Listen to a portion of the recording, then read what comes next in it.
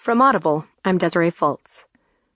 From Smithsonian, Rachel Nuwer writes, The Physics of Eating Candy.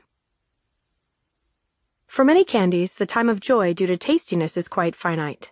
Authors of a new paper in physics education point out. Candy melts or inspires a quick chomp, and the ephemeral sugary goodness is hardly registered before the next pop of another M&M or Skittle is necessary.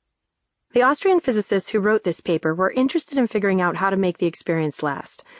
They found that for certain sweet treats, patient indulgers can enjoy a single piece of candy for up to nearly half an hour, so long as they resist the urge to bite or chew.